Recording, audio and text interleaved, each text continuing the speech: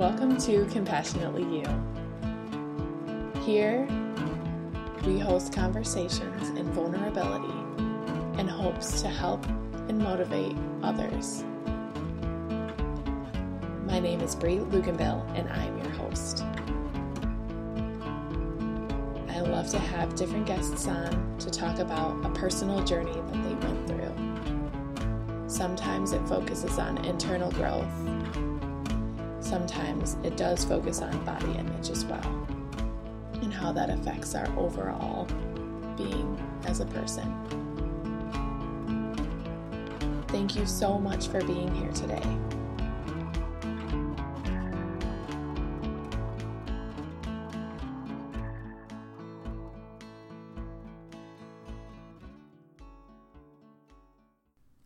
Happy Monday, everyone. This is Bree of Compassionately You. And today we have special guest Kyria Phoenix here. Hi, Kyria. Hi. Thank you for being here today. Oh, thank you so much for having me. And so I have reconnected with her via Instagram, but we actually did go to the same college together. I think I was friends with, or my friend was friends with her roommate way back in the day. Yes. And it's just been fun to reconnect and see some parallel journeys that we've both been through. So, Kyria, tell me a little bit just about yourself, the work that you do. Yeah. I consider myself someone who is multi-passionate, not to be confused with like scatterbrained. I just care very deeply about others and helping in any way that I can. Mm-hmm. I'm described as a highly sensitive person, and for a long time I took that, not knowing what that term was, I took my emotions and viewed it as a negative. Yeah.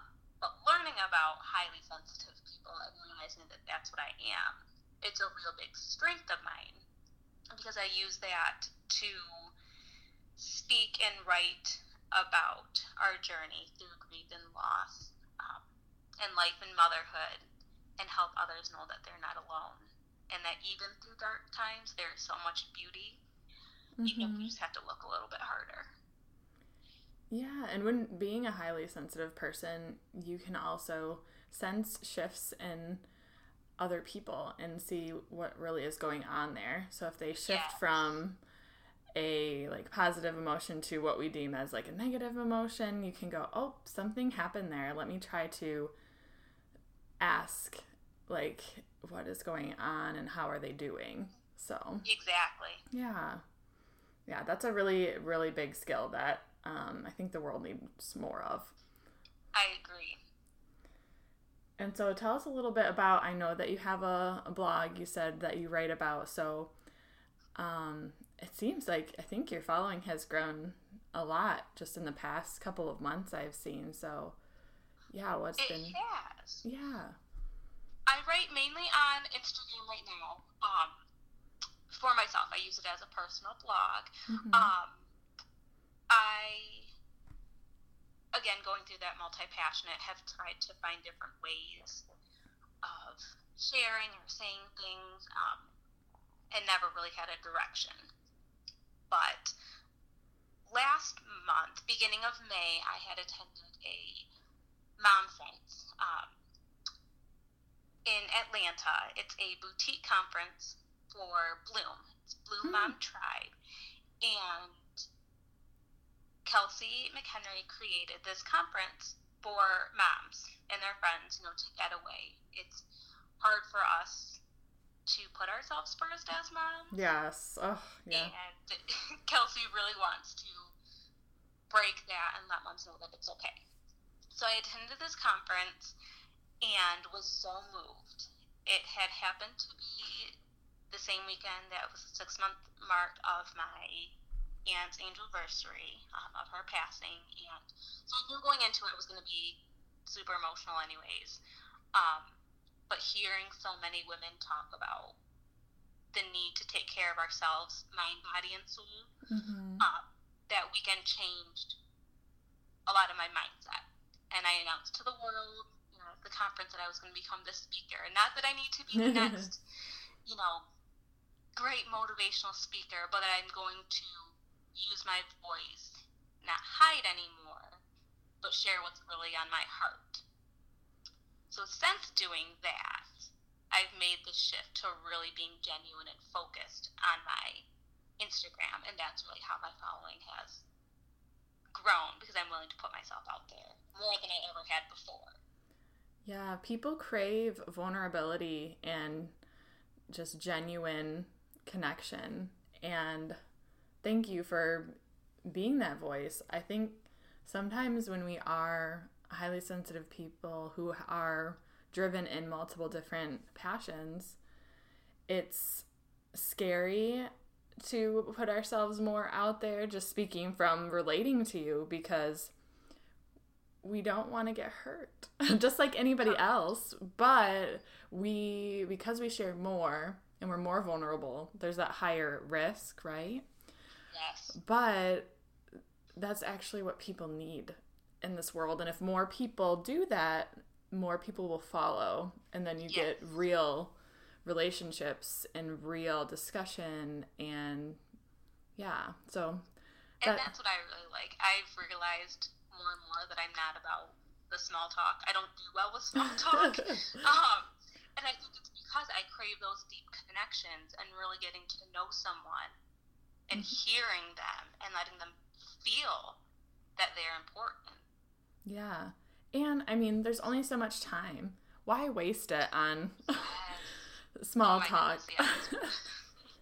Goodness, oh, excuse me. So tell us a little bit more about, you mentioned your aunt's passing, and I know you wanted to share more about that, because I don't think grief and death is really talked about much in our society, and we would love to hear anything that you would want to share. Thank you. I'm going to back it up just a little bit, because the story of grief and loss all kind of comes together in this full circle moment. That's bizarre to me, that I didn't recognize until now. We have 2 children, Brady and Isaiah. Brady's our oldest, who is going to be 7 in August, and Isaiah just turned 2 in March. And then in between those 2, we have an angel baby in heaven, which again can be a whole nother topic. But losing our second pregnancy really made me part of a club that I never thought I'd be a part of. I didn't really understand or know, because again, we don't as a society talk that much about miscarriages or early pregnancy losses. Yeah. And then once you go through it, you feel so alone. So I started sharing that journey with our loss on my Facebook page. This was in 2015. We lost our pregnancy. And had so many women, message and be like, thank you for sharing. I had a miscarriage too, and then didn't know what to say or wouldn't talk about it. And when you don't talk about things, you harbor all those feelings, and it's not good. Yeah, and you feel alone, like no one has gone through it, and that's not true. Yeah. And you find out, that there 1 in 4 pregnancies end in miscarriage, and that's just what's reported and known. So you think there's so many more that are going through this that we don't know about. And then we obviously went on to have a successful pregnancy, and Isaiah's born. And I've always wanted to be a mom. Growing up, I wanted to be a mom of a big family. My mom is one of 5 girls. She has 4 sisters. Wow. And then my mom has me and my sister. We grew up with my mom's youngest sister, my Aunt Michelle. She has 4 girls, my Aunt Michelle and Uncle Noel. So we grew up, the 6 of us girls, together. Aww. So I always imagined I would have this big family. And then you become a mom and your world changes. Brady became my world. He became my reason for being. And for so long, I could never imagine loving anyone else the way that I loved him. And realizing, becoming a mom, realizing how much my mom and my aunt had done for us and for themselves. Eventually I was like, okay, well, for our family. Mm-hmm. And Nick and I had agreed 2 is going to be our maximum. Life is so different now Yes. than it was, 25 years ago growing up, 30 years ago for my mom and my aunt. So while we don't have 6 kids, we have 2. Mm-hmm. I'm still very much a mom and still find very much of my mom and my aunt within me. Yeah. And I didn't know until recently, my Aunt Michelle stayed home with us girls during the day, and then she worked 3rd shift at night. Oh my gosh. And here I am this summer working from home with just my 2 boys. And I can set my own schedule. But my goodness, I think of how tired I am some days. And I can sleep at night. My aunt was working at night. Mm-hmm. So that's been this big sense of connection to her. My aunt passed away unexpectedly and pretty traumatically in November of 2018. We won't go into the details of all of that, but with her death brought this big sense of time and how valuable it is that I didn't understand even with the loss of a pregnancy. As heartbroken as I was, life still went on. Yeah. And life will always go on with grief and loss, but it was just such a different way. It was such a big awakening.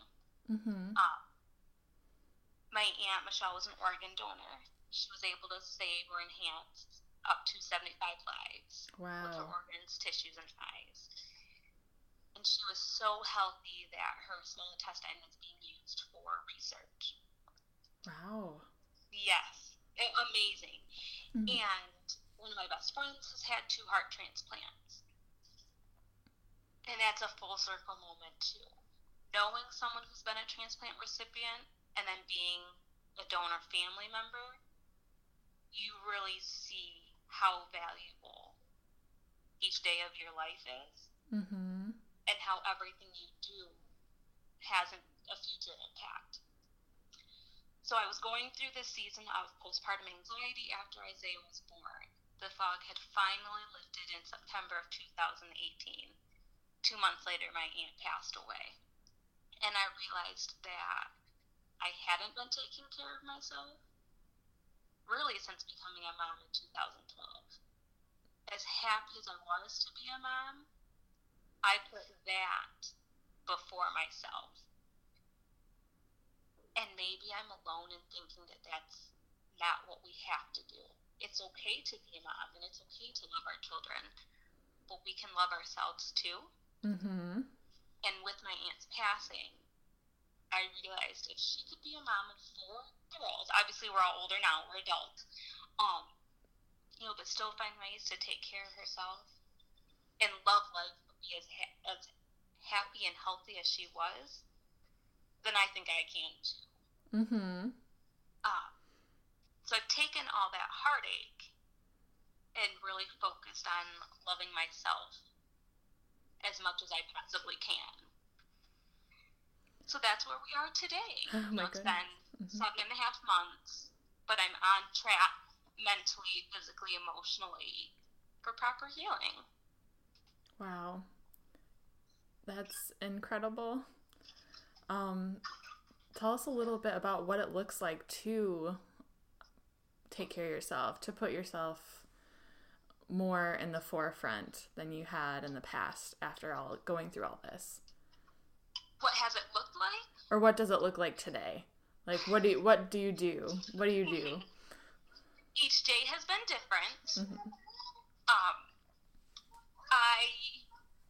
When all this was going on, I was working full-time in an office, a corporate setting. Mm-hmm. So I would wake up early in the morning, I would eat breakfast, and work out. That was a big part for me, doing at-home workouts. And I had this sense of balance. I knew I could predict, my days. I would wake up early